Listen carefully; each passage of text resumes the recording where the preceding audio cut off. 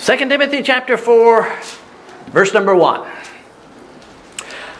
I charge thee, therefore, before God and the Lord Jesus Christ, who shall judge the quick and the dead at his appearing and his kingdom. Timothy, preach the word. Be instant in season, out of season.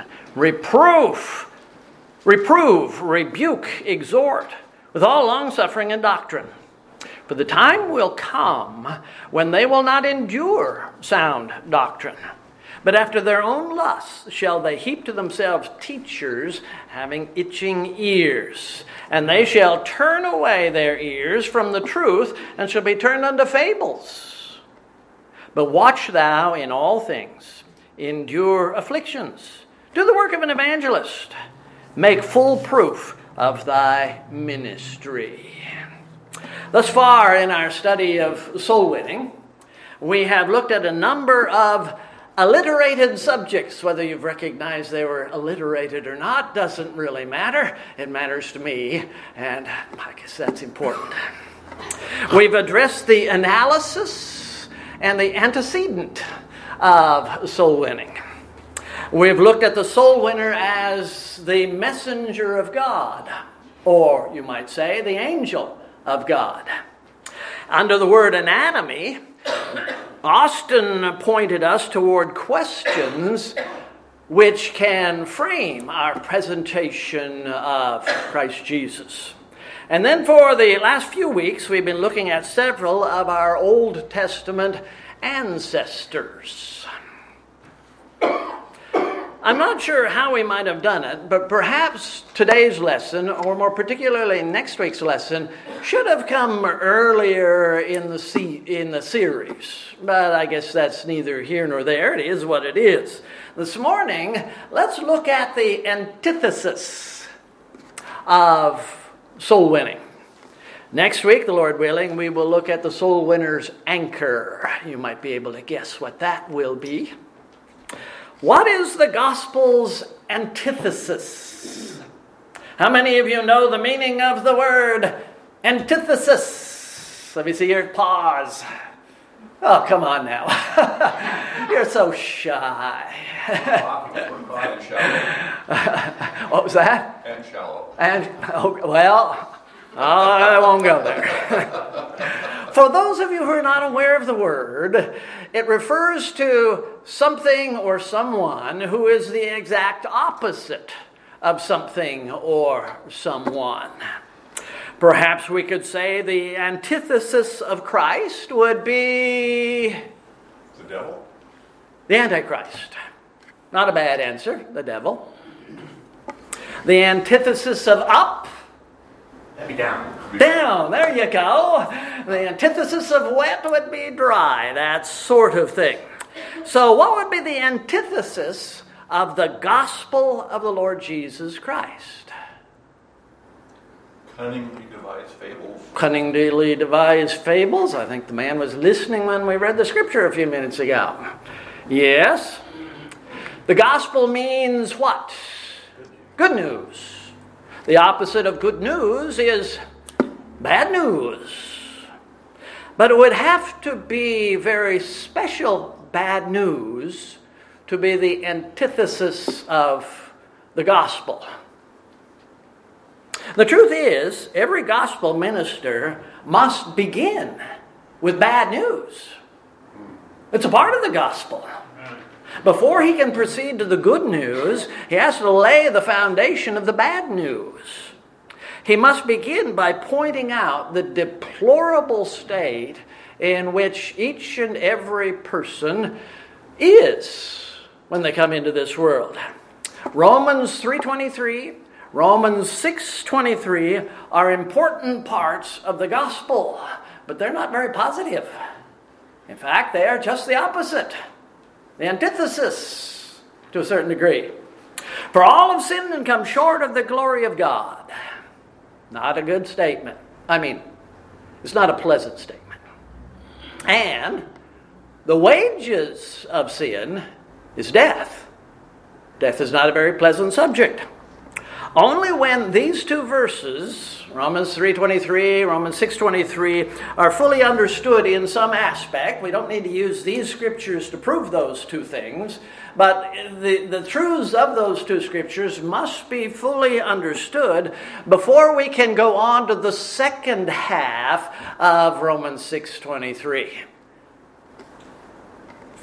The wages of sin is death, but the gift of God is eternal life through Jesus Christ our Lord.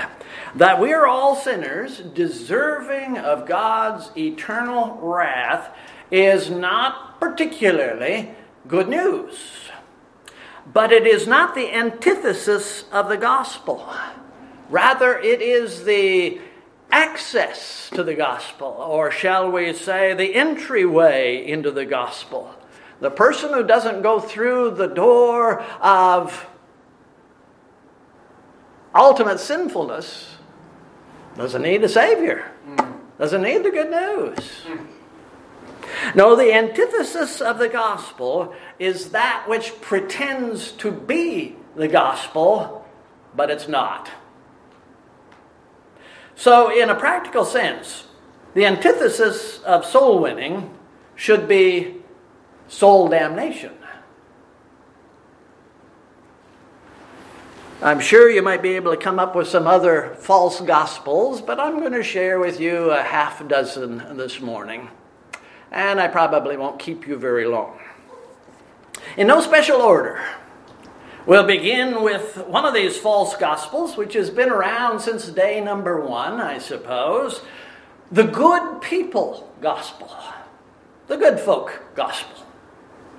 Brother Austin has mentioned several times that one of the most famous religionists in the United States today avoids mentioning the word sin when he is preaching. He reflects the common opinion of most people. It's just not worth discussing. This man doesn't want to offend people with the negative before he gets to his message of positivity, shall we say.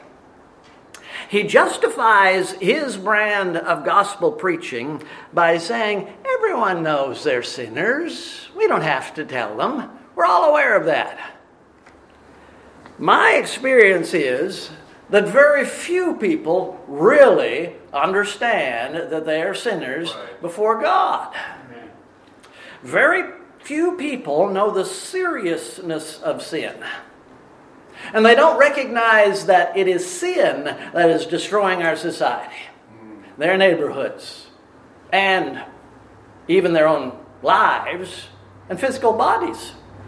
Sin is something which needs to be preached and shared even in the personal soul-winning work that we carry out. Without a recognition of sin, as I've already suggested, there's no real need for a Savior. We'll get by somehow. There are many good people gospel evangelists who skip over the subject of sin in order to rush on to the Savior, the Lord Jesus. I have to wonder what kind of Savior their Jesus is. Why did Christ go to the cross? Some people think that it was a terrible mistake. It was an accident, so to speak. It was not in the plan of the Heavenly Father, but that's the way it worked out, and the Lord just made sure that a positive outcome came along. No. It seems for some people that Jesus died on the cross in order to catch people's attention. Look at that. Why shouldn't you love this Jesus who gave himself to die on the cross? He's a very nice guy. He's a self-sacrificing individual. You should love him. You should serve him. That is not the gospel. Everybody likes an underdog who finally gets the victory.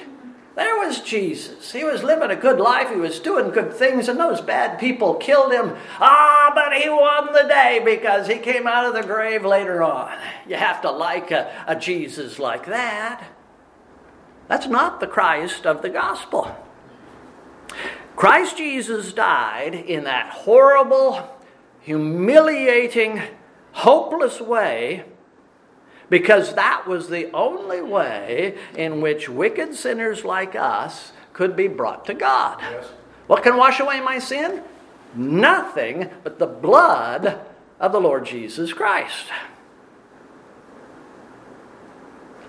There are far too many shallow preachers of the gospel. I'll put gospel in quotation marks right there. Our Christendom is filled with them. How many evangelists approach their victims with the word, we all make mistakes. Nobody's perfect. You need a Savior. The truth is, nobody makes mistakes. In the eyes of God, nobody makes mistakes. They sin against God. Yes. There's a different weight, a different character between those two words. We don't make mistakes. Perfection is not our goal. Believe it or not. We need righteousness. We are not good people at heart. We are evil to the core and in desperate need of a new heart. Regeneration. As sinners, we need a gospel which reaches right down there into the gutter, into the cesspool where sinners reside. We need something that can lift us up from the low depths in which we reside. Not just a little icing on the cake. We need substance. We need salvation. We are not good people, and therefore we need a better gospel than the good people variety. Another false gospel is the self-esteem variety. This deadly gospel is growing in power and popularity. It is related to the last one. In fact, most of these false gospels overlap in one fashion or another. For generations now, young people have been taught to believe in themselves. When I was in my teen years, we were encouraged to go out and find ourselves. You remember that? What avenues could we travel down to find ourselves? Anyway, people today hear, you can be whatever you choose to be, whatever you want to be. Go for it. But sadly, after hearing that for a decade, from the year 10 to the year 20, we go on in our lives and we find out we cannot be those things that we wanted to be or dreamed ourselves to be at some point. Some little boy hears this kind of message, and he decides at the age of 7 that he wants to become a professional basketball player. So he does all that he can to become a basketball player. He plays with his friends, he joins the team at school, etc., etc. But the truth is, by the time that he's 16, he is 5'6" and as slow as molasses in January. He'll never be a professional basketball player. Can't do it. And all his dreams and his hopes, they don't accomplish anything. Certainly there's nothing wrong with having goals and high expectations. But let's make sure that they're realistic. Not everyone has the mental acuity to become a chess grandmaster.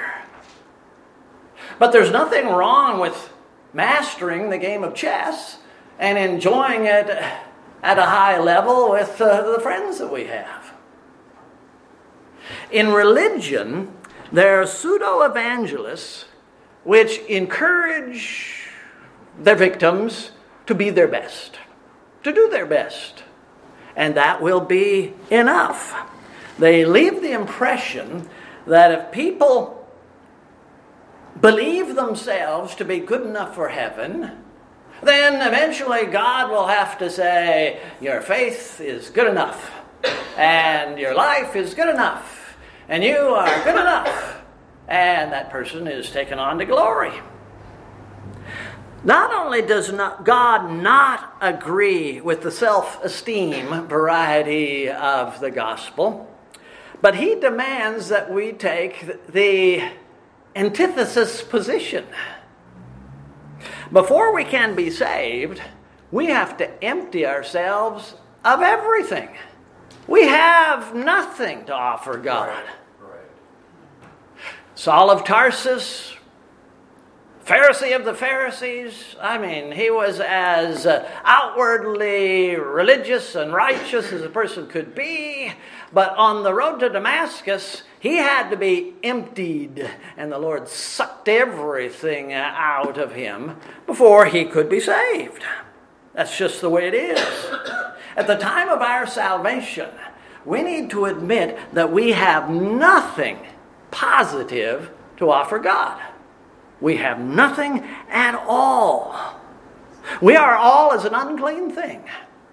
And all our righteousnesses are as filthy rags in the sight of God. And we do all fade as a leaf, and our iniquities like the wind have taken us away. The self-esteem evangelist encourages people to follow their hearts. But the Bible tells us our hearts are not very trustworthy. In fact, our hearts are wicked. You follow that heart, you'll end up in hell. Self-esteem is not the way to get to heaven. Next, we come to the optional Jesus gospel.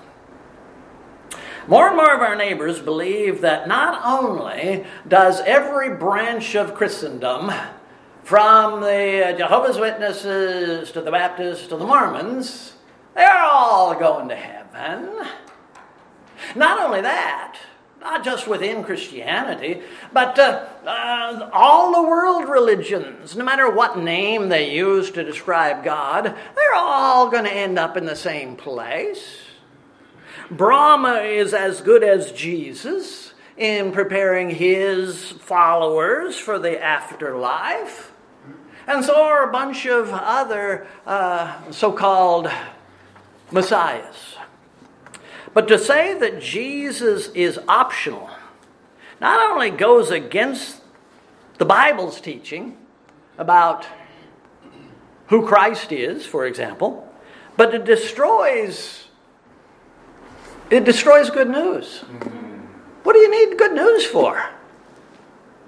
Not only did Jesus give us John 14:6, I am the way, the truth, and the life, but the apostles came along a little later on, and they reiterated those words with things like Acts chapter 4 and verse number 12. Neither is there salvation in any other, for there's none other name under heaven given among men whereby we must be saved. That excludes all Muslims and the Hindus and the Buddhists and so on. Think about this. If Jesus is only one of the ways to God, then there really isn't any news to share with people. We're okay. Everything's all right. But actually, if Christ is only one of the many ways to God, then he was a liar, and his disciples were liars and lunatics, or maybe Christ was a lunatic as well. He said, I am the way, the truth, and the life. If that's not true, then he's a liar.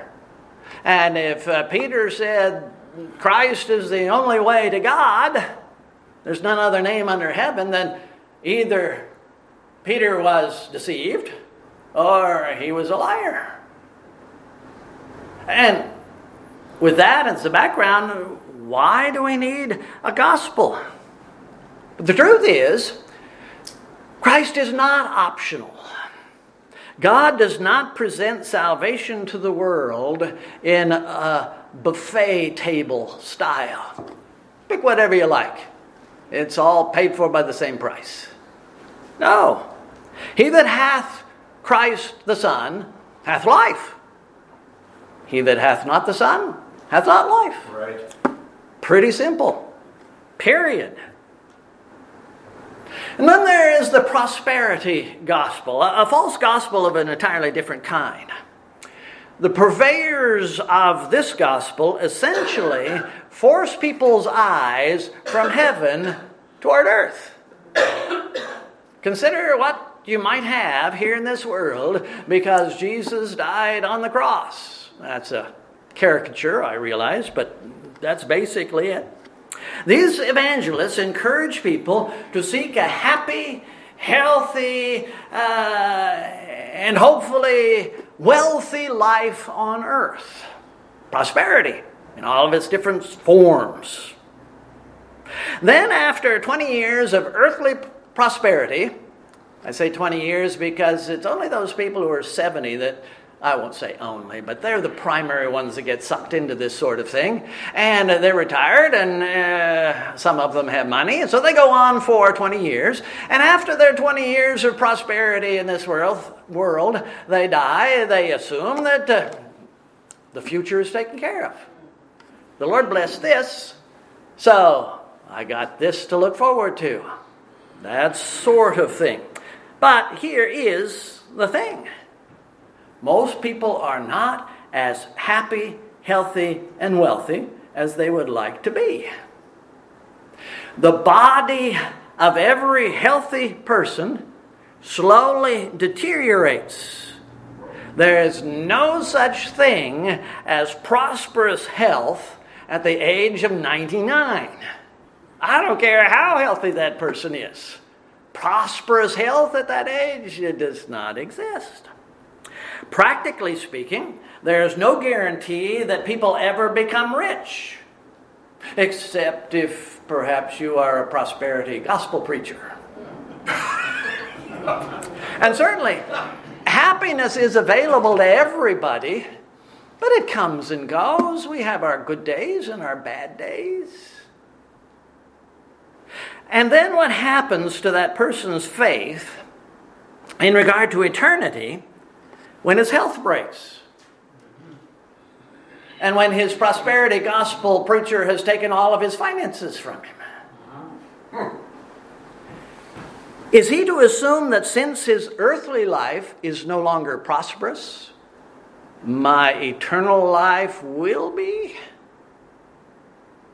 So many, even in the Jews, looked at wealth as an indication of God's eternal blessing. If I'm not prosperous in this world, should I expect to be prosperous in the other world?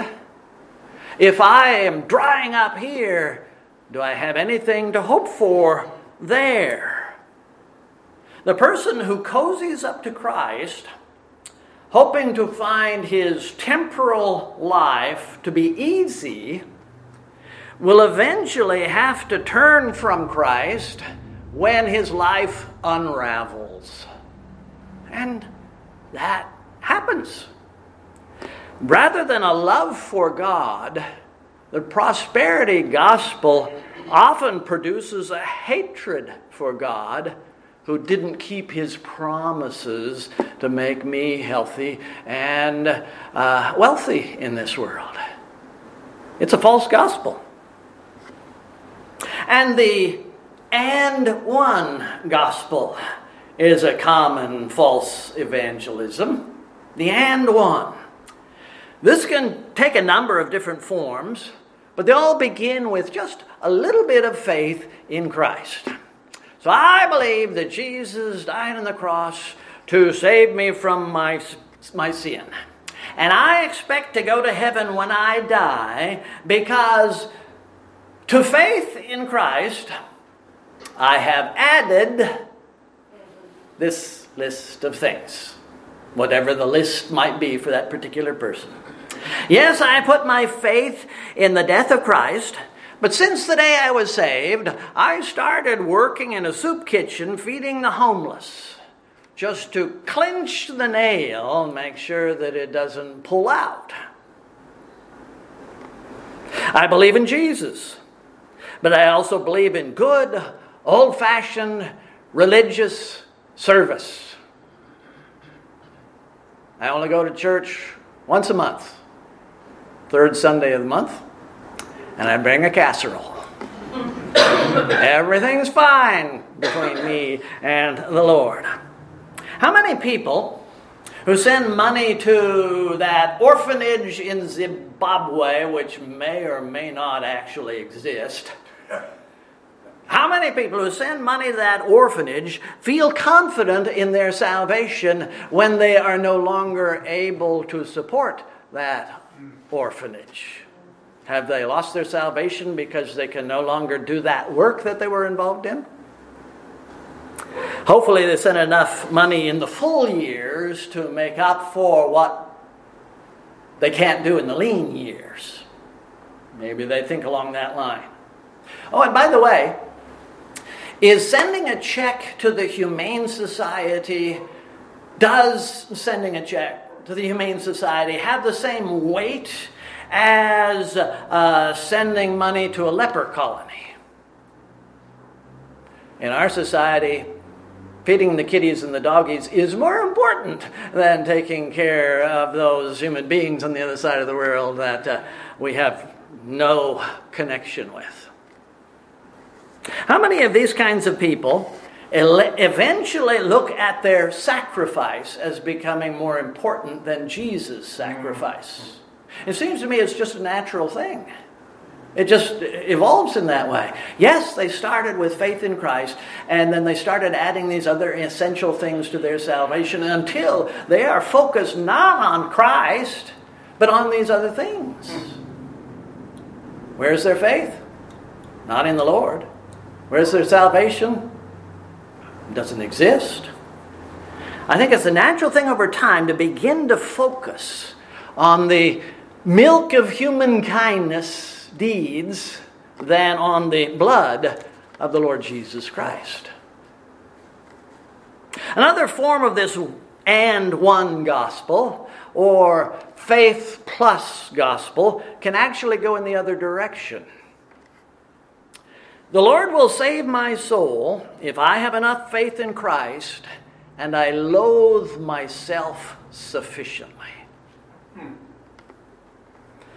If I don't remind myself every single day that I had an abortion when I was 17 years old, and if I don't hate myself for what I did as a foolish teenager, then the Lord will not take me to heaven. That's not the gospel. That's not true. David was a murderer. King David, the psalmist, was a murderer. Saul of Tarsus, who became the Apostle Paul, was a murderer. And I think in reading the things that they have written, that we have in the Word of God, I think it can be said that from time to time they remembered what terrible things they had done. But how shall I put it? Their self-abhorrence was not a part of their salvation. Belittling yourself is not the same thing as humbling yourself in the sight of God. I suppose another aspect of this false gospel might be tied to understanding God and His Word. There is not a 70% mark that you have to reach in your knowledge of the Word of God to get a passing grade with the Lord. Anything below 69 is an F, failure, hell. No. It's not necessary that you be able to explain Lapsarianism, Trinitarianism, Preterism in order to be a child of God. What you need to know is that you are a sinner. You cannot save yourself, but Christ Jesus, the Son of God, the righteous sacrifice, the Lamb of God, went to Calvary. He shed His blood on that cross. That if you put your faith in Him, it will indicate that you are a child of God. I suppose there are other varieties of this meet the mark kind of gospel. And if I didn't say it earlier, I'll just let your minds grasp those sorts of things. Another false message might be the cheap grace gospel. Whether or not this evangelist actually says it, what he suggests is Jesus died on the cross to pay the penalty for your sin. And since the Holy One gave his all and God accepted that righteous payment, it is history, it is past, it's on the heavenly books. Now, you can go ahead and live however you want. The blood of Christ is taking care of you. In fact, because your sins are under the blood, you could logically even be worse than you were before, and everything is all right. This evangelist tells his victims that because of the sacrifice of Christ, they may live under grace, being freed from the law. God's statutes are still in effect. They can't save us, but they show us where we're supposed to be. And if we reject that, then it's an indication there's no salvation there. There's no holy life. There's no life there. To grasp God's grace and forgiveness in order to commit more sin cheapens the gift of that grace, and it proves that person is not converted, not a child of God. Faith does not give us the freedom to remain in sin. It frees us from sin that we might go on to serve the one who saved us. In a few minutes in our morning message, I will deal with the baptismal regeneration gospel. But while Peter is mentioning salvation and baptism almost in the same breath, he says, I'm not talking about putting away the filth of the flesh. No one in the Bible washed their sins away through baptism. Right. It doesn't happen. There are some scriptures which can be twisted into baptismal regeneration-shaped pretzels, but it's an illusion. For more than 1,000 years, I only mention it in the course of this small lesson, for more than 1,000 years, this kind of gospel has sent more people to hell than any other variety of gospel. Taught by the prevalent church for 1,500 years, 1,800 years. But in truth, what can wash away my sins? Nothing but the blood of Jesus. Yes. And finally, related to baptismal regeneration, is the church membership gospel. This is just what it appears to be. If someone is a member of such and such a church, that church says you're good enough for heaven. And anyone who's not a part of this church is not good enough for heaven. I'll close with an illustration. Judy and I were in the Atlanta airport just a few weeks ago. After our plane, just picturing going home, after our plane arrived, we got off, we got into the terminal, and we read the sign, and it said, we have to go from Terminal T to Terminal B to get our connection to Spokane. So we went down this huge escalator down into some passageway and up another escalator a little later on, and we came to Terminal B. And we read the sign which said, oops, your plane parked in a different lot. Now you have to get back in. We got in this pilotless little rail car to go from Terminal T to Terminal B. So now we're back up on top again. We're going back down again to go in this little plane train, they call it in Atlanta, to go from Terminal B to Terminal A, where our plane was. And we made the trip. Some people think of their church like we did our plane train. Church will take you to heaven. Sadly, the religious rail car, the church plane train, always goes to the wrong terminal. Yes. Not sometime, always goes to the wrong terminal. Or perhaps it'd be more correct to say, it doesn't go anywhere. Maybe that would be more accurate. Catholics used to teach that their church was the only way to get to heaven. From what I understand, in the last few years, they've relaxed that a little bit and allowed the Anglicans to get in there, and maybe the Lutherans and some of the others. Most Christian cults believe this kind of doctrine. If you're not one of us, you belong to Satan. There's no hope for you. And it is sad to say, there are some Baptists which come very close to that same teaching. If you're not one of us, you're not saved. But the truth is, only in Christ is there salvation from sin. Only in Him is there access to the Heavenly Father. Some churches preach enough gospel to help people to be saved. But no church in and of itself can save anyone. Right. Yes. False gospels.